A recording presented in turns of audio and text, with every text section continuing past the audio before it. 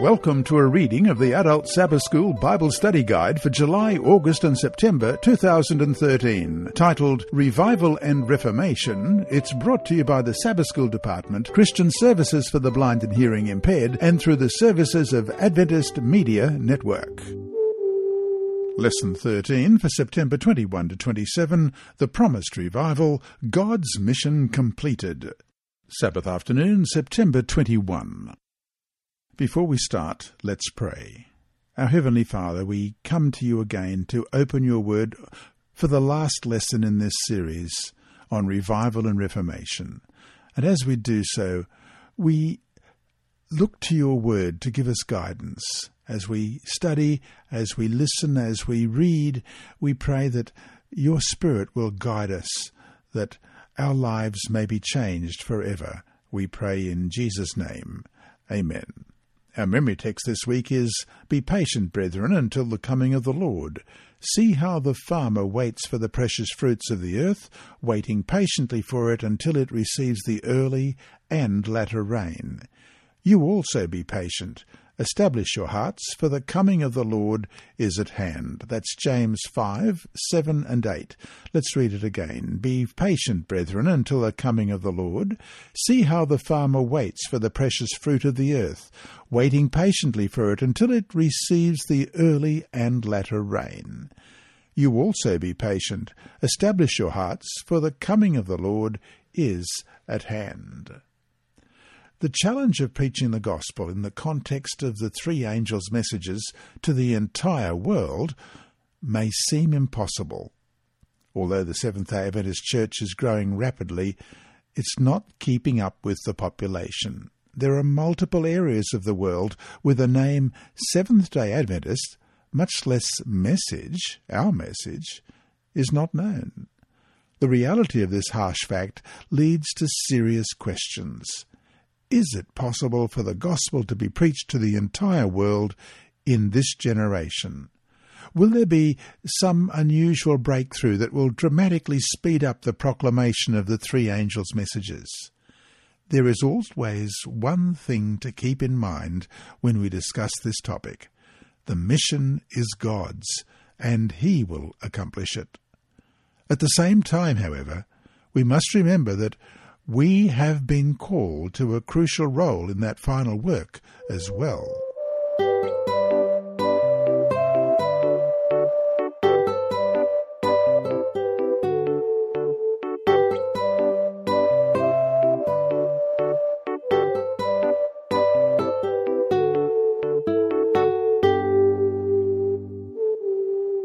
Sunday, September 22, The Promised Power. Question. Christ's Great Commission in Matthew 28, verses 18 to 20, is accompanied by His great promise. What is that promise? What does it mean in a practical sense? And how can we draw comfort from it? Why is that promise so important to us? And Jesus came and spoke to them, saying, All authority has been given to me in heaven and on earth. Go therefore and make disciples of all nations, baptizing them in the name of the Father and of the Son and of the Holy Spirit, teaching them to observe all things that I have commanded you. And lo, I am with you always, even to the end of the age. Amen. The disciples preached not in their strength, but in Christ's. According to Paul, in fact, the gospel was preached to every creature under heaven in just a few short years. Colossians 1:23, he says that. Although some might question the precise meaning of Paul's words, it's undeniable that the gospel made a powerful impact on first-century society. It changed the world. Christ promised his disciples that he would send the promise of my Father, and they would receive power from on high in Luke 24:49. The Saviour added, You shall receive power when the Holy Spirit has come upon you, and you shall be witnesses to me in Jerusalem and in all Judea and Samaria, and to the end of the earth. Acts 1 verse 8. No matter how challenging the task, the promises of God are sure. Jesus' statement that this gospel of the kingdom will be preached in all the world as a witness to all the nations, and then the end will come, Matthew 24:14, is a promise. The proclamation of the gospel to the entire world may seem impossible, but God's power will overcome every obstacle. Every person on planet Earth will have a reasonable opportunity to hear and understand God's message of love and truth before the return of our Lord. Revelation 18:1 says, "After these things I saw another angel coming down from heaven, having great authority, and the earth was illuminated with his glory." Ellen White writes in Early Writings, page 277, "I saw angels hurrying to and fro in heaven, descending to the earth, and again ascending to heaven, preparing for the fulfillment of some important event. Then I saw another mighty angel commissioned to descend to the earth, to unite his voice with the third angel, and give power and force to his message. Great power and glory were imparted to the angel, and, as he descended, the earth was lightened with his glory. The light which attended this angel penetrated everywhere." God will finish his work. He will pour out his Spirit in mighty power and accomplish what seems impossible according to all human planning. So to finish today, what are ways that you can, in your immediate sphere, be a more effective witness for the Lord? That is, what can you do to help see the fulfillment of Matthew 24:14? This gospel of the kingdom will be preached in all the world as a witness to all the nations, and then the end will come.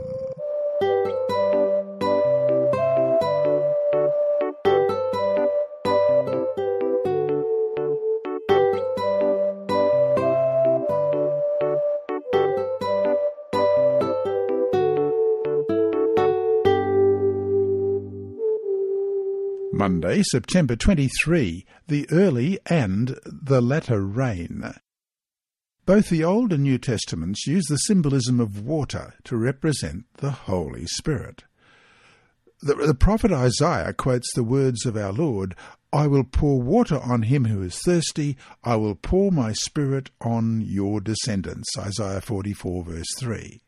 Isaiah uses a common Hebrew literary device called parallelism. The second phrase in the passage explains the first. The prophet Joel also discusses the symbolism of water. God promises to water Israel's fields, then declares, "And it shall come to pass afterward that I will pour out my Spirit on all flesh," Joel 2:28. Jesus uses the symbolism of water to represent the Holy Spirit in John chapter 7, verses 37 to 39. On the last day, that great day of the feast, Jesus stood and cried out, saying, "If anyone thirsts, let him come to me and drink. He who believes in me, as the Scripture has said, out of his heart will flow rivers of living water." But this he spake concerning the Spirit, whom those believing in him would receive. For the Holy Spirit was not yet given, because Jesus was not yet glorified. Question: what are the two symbols that each of the following texts use regarding the outpouring of the Holy Spirit? Joel 2:21 to 24 and 28 to 32, and James 5, 7 and 8. How are we to understand what they mean? First of all, Joel 2:28 to 32, "And it shall come to pass afterward that I will pour out my Spirit on all flesh. Your sons and your daughters shall prophesy, your old men shall dream dreams, your young men shall see visions. And also on my men-servants and on my maidservants I will pour out my Spirit in those days. And I will show wonders in the heavens and in the earth, blood and fire and pillars of smoke. The sun shall be turned into darkness and the moon into blood, before the coming of the great and awesome day of the Lord. And it shall come to pass that whoever calls on the name of the Lord shall be saved.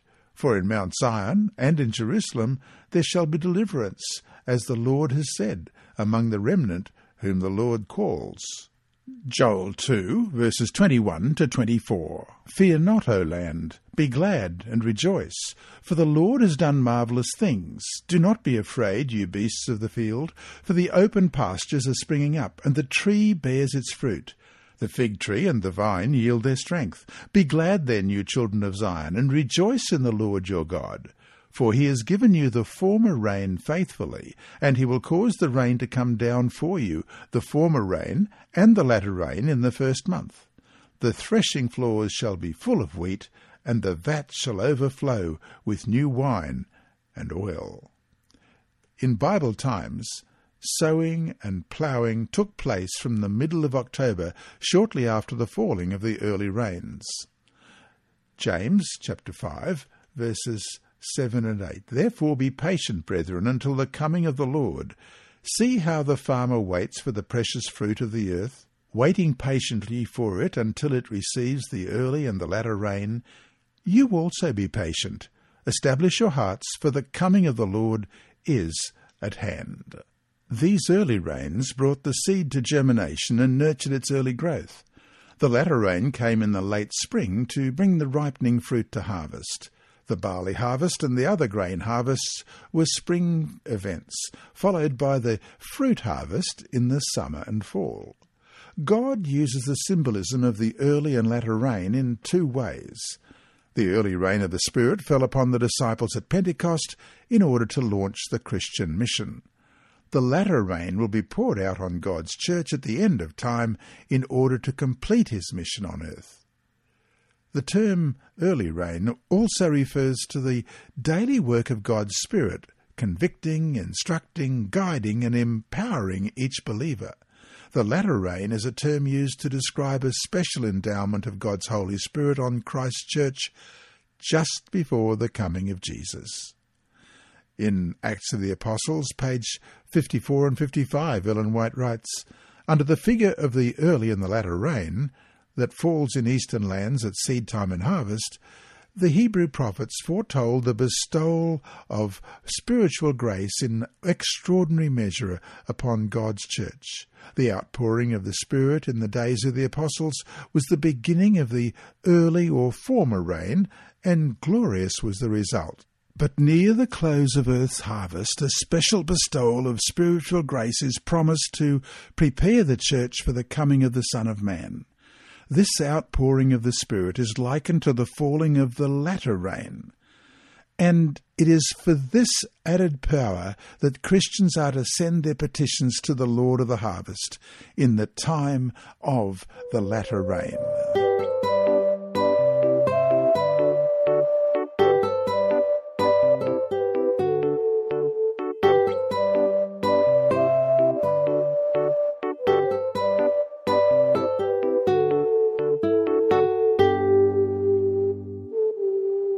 Tuesday, September 24. Prerequisites for the latter rain.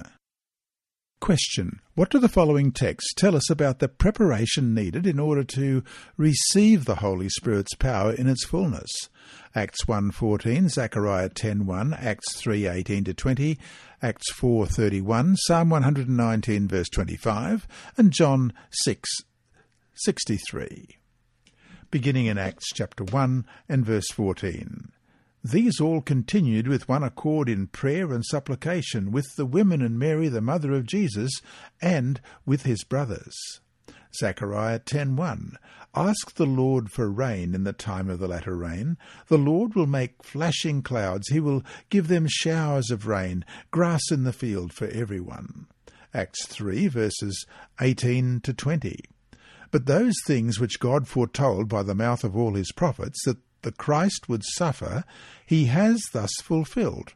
Repent there and be converted, that your sins may be blotted out, so that times of refreshing may come from the presence of the Lord, and that he may send Jesus Christ, who was preached to you before. And Acts chapter 4 verse 31. And when they had prayed, the place where they were assembled together was shaken, and they were all filled with the Holy Spirit, and they spoke the word of God with boldness. And Psalm 119 verse 25. My soul clings to the dust. Revive me according to your word. And John 6:63. It is the Spirit who gives life.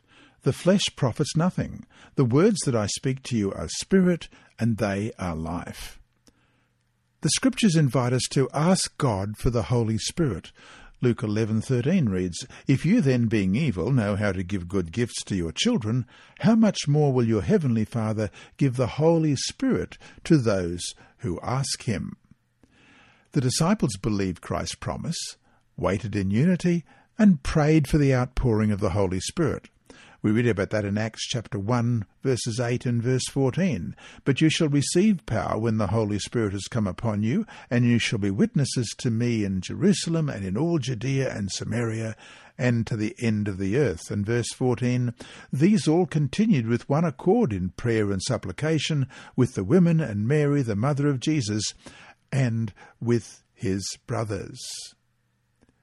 The reason that God asks us to pray for the Holy Spirit is not that he is unwilling to give us the Spirit, but that we are not prepared to receive it. As we pray for the outpouring of the Holy Spirit, God works on our hearts to lead us to deeper repentance. Praying in small groups with other church members draws us into a closer bond of unity and fellowship. Both prayer and Bible study prepare our minds to be sensitive to the ministry of the Holy Spirit in our lives. Question: what is the natural result of spiritual renewal in our lives?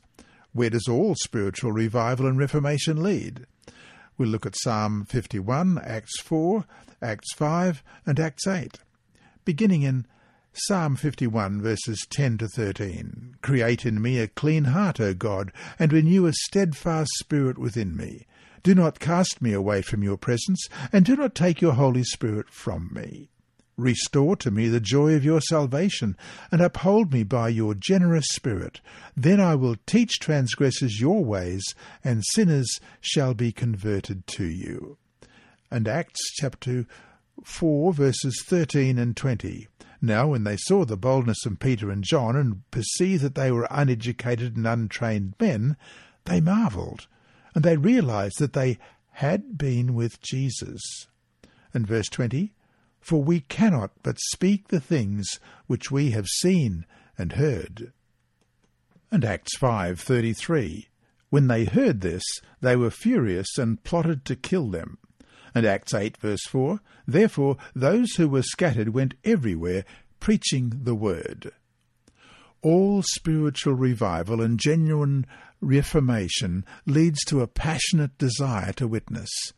When our hearts are filled with a deep appreciation for everything that Jesus has done for us, then, like Peter and John, as it says in Acts 4:20, "we cannot but speak the things which we have seen and heard." The outpouring of the Holy Spirit in the early rain on the day of Pentecost empowered the disciples to effectively witness. Their witness was so powerful that a rebellious mob in Thessalonica screamed in fear that "these who have turned the world upside down have come here too," in Acts 17, verse 6. Just as the outpouring of the Holy Spirit on the day of Pentecost enabled the disciples to be a formidable witness to their generation, the outpouring of the Holy Spirit in latter rain power will empower God's church to reach the world in the final generation. It will take nothing less than latter rain power to complete God's mission on earth, and God offers nothing less. Heaven's most precious gift is offered in infinite supply in order to accomplish the most urgent and important task ever entrusted to his church. And so to finish today, the early disciples turned the world upside down with their preaching and witness. Why isn't that said of us?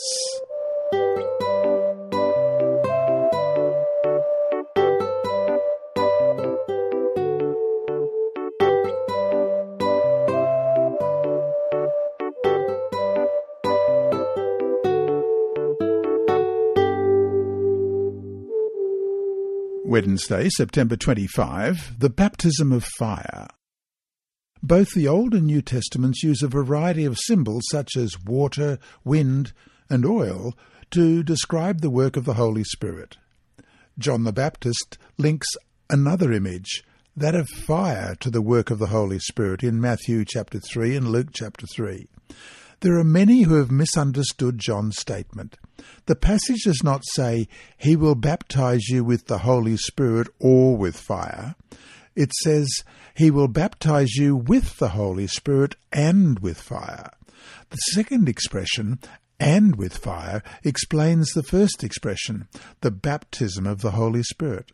The baptism of the Holy Spirit is the baptism of fire.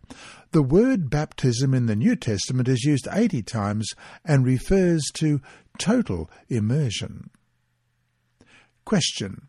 Read the following passages and describe what the symbolism of fire represents in the Bible. Exodus chapter 3, 2-4, 24 verse 17, 1 Kings 18-24, Malachi 3, 2 and 3, Acts 2, 1-4, and Hebrews 12, 29. First of all, Exodus chapter 3 verse 2. And the angel of the Lord appeared to him in a flame of fire from the midst of the bush. So he looked, and behold, the bush was burning with fire, but the bush was not consumed. Then Moses said, "I will now turn aside to see this great sight, why the bush does not burn." So when the Lord saw that he turned aside to look, God called to him from the midst of the bush and said, "Moses, Moses." And then Exodus chapter 24 verse 17. The sight of the glory of the Lord was like a consuming fire on the top of the mountain in the eyes of the children of Israel. And 1 Kings 18:24. Then you call on the name of your gods, and I will call on the name of the Lord. And the God who answers by fire, he is God. So all the people answered and said, "It is well spoken." And Malachi chapter 3 verses 2-3. But who can endure the day of his coming, and who can stand when he appears? For he is like a refiner's fire, and like launderer's soap. He will sit as a refiner and a purifier of silver. He will purify the sons of Levi, and purge them as gold and silver, that they may offer to the Lord an offering in righteousness. And Acts chapter 2, verses 1-4. When the day of Pentecost had fully come, they were all with one accord in one place. And suddenly there came a sound from heaven as of a rushing mighty wind, and it filled the whole house where they were sitting. Then there appeared to them divided tongues as of fire, and one sat upon each of them. And they were all filled with the Holy Spirit, and began to speak with other tongues, as the Spirit gave them utterance. And then Hebrews 12:29. For our God is a consuming fire. The symbolism of fire is a symbol of the glory, presence, and power of God manifest in the ministry of the Holy Spirit.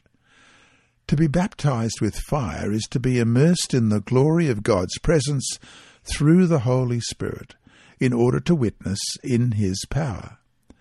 Moses met God at the burning bush, and then left the glory of his presence in order to witness to Pharaoh.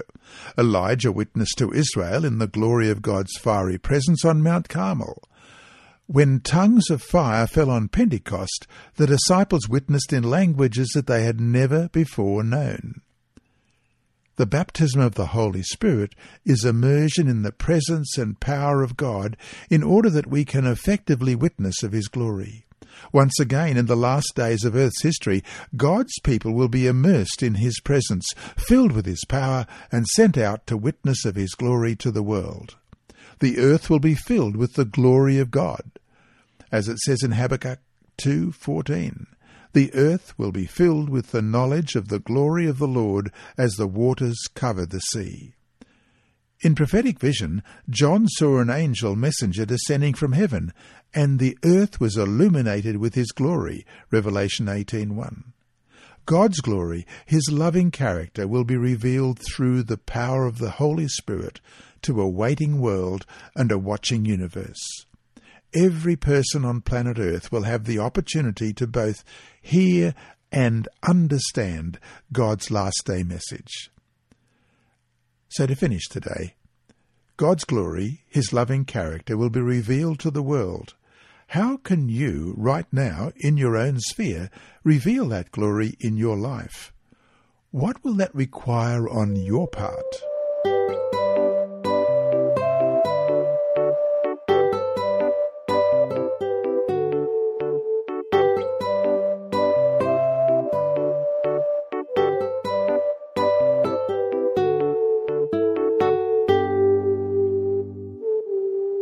Thursday, September 26, the great controversy ended. The entire book of Revelation can be summarized in just a few words. Jesus wins, Satan loses. Question. Read Revelation 12:17, 17:13 and 14, 19:11 to 17. What is the central message of these passages? First of all, Revelation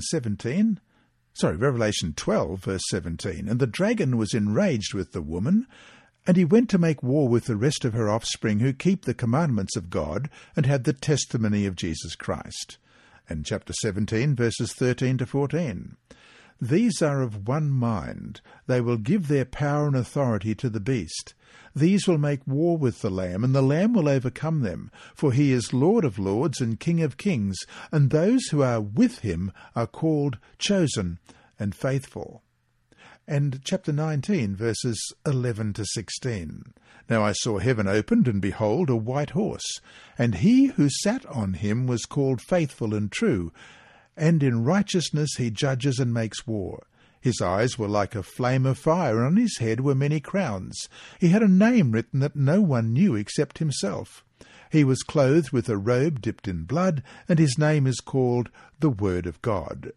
And the armies in heaven, clothed in fine linen, white and clean, followed him on white horses.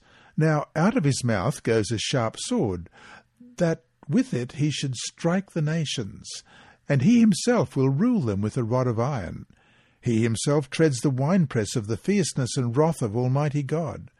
And he has on his robe and on his thigh a name written, King of Kings and Lord of Lords. Here is good news. The same Jesus who defeated Satan on the cross will come again and triumph over the powers of hell and put a full end to evil. We read about that again in Revelation 19, verses 19 to 21. And I saw the beast and the kings of the earth and their armies gathered together to make war against him who sat on the horse and against his army. Then the beast was captured, and with him the false prophet who worked signs in his presence, by which he deceived those who received the mark of the beast and those who worshipped his image. These two were cast alive into the lake of fire burning with brimstone, and the rest were killed with the sword which proceeded from the mouth of him who sat on the horse. And all the birds were filled with their flesh. And in Ezekiel 28:18 and 19, You defiled your sanctuaries by the multitude of your iniquities, by the iniquity of your trading. Therefore I brought fire from your midst. It devoured you, and I turned you to ashes upon the earth in the sight of all who saw you. All who knew you among the people are astounded or astonished at you. You have become a horror and shall be no more forever. Evil will not have the last word. Poverty and pestilence will not have the last word. Sickness and suffering will not have the last word. Chaos and crime will not have the last word. Disease and death will not have the last word. Instead, God will. Until then, the Father, Son, and Holy Spirit are doing everything possible to reach every person. God's heart aches over a lost world. Soon his people will reveal to the world, in both the witness of their words and their works, Jesus' amazing grace and truth. Of course, Satan will do everything in his power to oppose this witness. The final crisis will break upon this world. Jesus will pour out his Spirit in latter rain power, and the work of God on earth will be finished. As Ellen White writes in The Great Controversy, page 612, servants of God, with their faces lightened up and shining with holy consecration, will hasten from place to place to proclaim the message from heaven. By thousands of voices all over the earth, the warning will be given. Miracles will be wrought, the sick will be healed, and signs and wonders will follow the believers. The work of God on earth will be finished. Jesus will come. All heaven and earth will rejoice. There is no more important priority in our lives than experiencing a revival of God's grace in our hearts daily, and inviting his Holy Spirit to make us into his image, as it says in 1 John chapter 3, verses 1 to 3. Behold, what manner of love the Father has bestowed on us, that we should be called the children of God. Therefore the world does not know us, because it did not know him.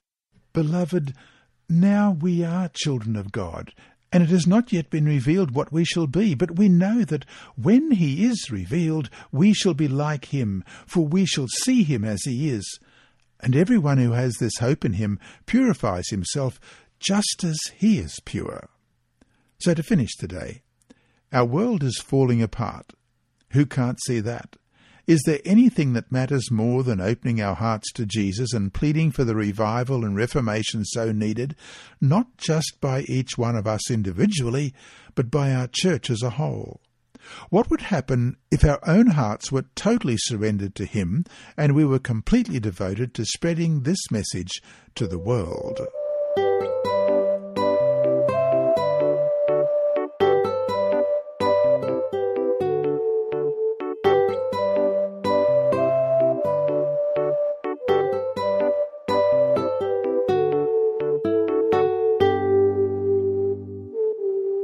Friday, September 27. From the book The Great Controversy, page 612, we read, "The message will be carried not so much by argument as by the deep conviction of the Spirit of God. The arguments have been presented, the seed has been sown, and now it will spring up and bear fruit. The publications distributed by missionary workers have exerted their influence, yet many whose minds were impressed have been prevented from fully comprehending the truth or from yielding obedience. Now the rays of light penetrate everywhere. The truth is seen in its clearness, and the honest children of God sever the bands which have held them.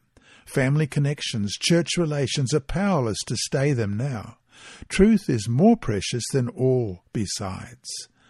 Notwithstanding the agencies combined against the truth, a large number take their stand upon the Lord's side." And that brings us to our 4 discussion questions for this week. 1.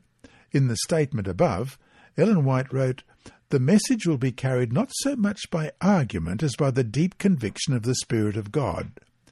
In class, discuss what you think that means. What does it not mean? After all, our message is very logical, very reasonable, and it comes with some very powerful arguments in its favour. How are we to understand, then, what she is telling us? 2. What spiritual application do the promises God gave to his people in the Old Testament have for his church today? Well, let's look at a couple. Deuteronomy 11,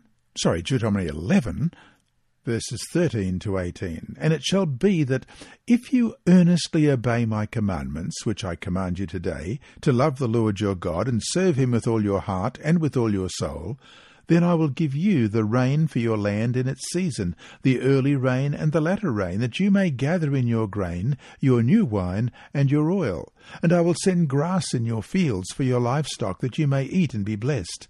Take heed to yourselves, lest your heart be deceived, and you turn aside and serve other gods and worship them, lest the Lord's anger be aroused against you, and he shut up the heavens, so that there be no rain, and the land yield no produce, and you perish quickly from the good land which the Lord is giving you. Therefore you shall lay up these words of mine in your heart and in your soul, and bind them as a sign on your hand, and they shall be as frontlets between your eyes." And Hosea chapter 6, verses 1 to 3. "Come and let us return to the Lord, for he has torn, for he will heal us. He has stricken, but he will bind us up. After 2 days he will revive us. On the 3rd day he will raise us up, that we may live in his sight. Let us know, let us pursue the knowledge of the Lord. His going forth is established as the morning. He will come to us like the rain, like the latter and former rain to the earth." And Hosea chapter 10, verse 12. "Sow for yourselves righteousness, reap in mercy. Break up your fallow ground, for it is time to seek the Lord till he comes and rains righteousness on you." 3. Dr. Stephen Hawking, one of the world's greatest scientists, called the concept of an afterlife a fairy story for people afraid of the dark. Why does a statement like that show just how crucial and hopeful our message is for a world that knows neither God nor his love? 4. Though we don't know when Jesus is going to come back, we do know that we want him to, and that we want this sick, sinned world to end and a new sinless world to begin. That's why we believe revival and reformation is so crucial to us as a people, and it's why our leaders are calling us to it. In the end, though, it will come not by anything other than the work of the Holy Spirit in our lives, and that will not happen until we as individuals make a conscious choice to surrender ourselves with all our hearts and souls and minds to the Lord. How can we, without judging others, without making comparison among ourselves, do our part to encourage one another to be prepared for the work of the Holy Spirit in our lives?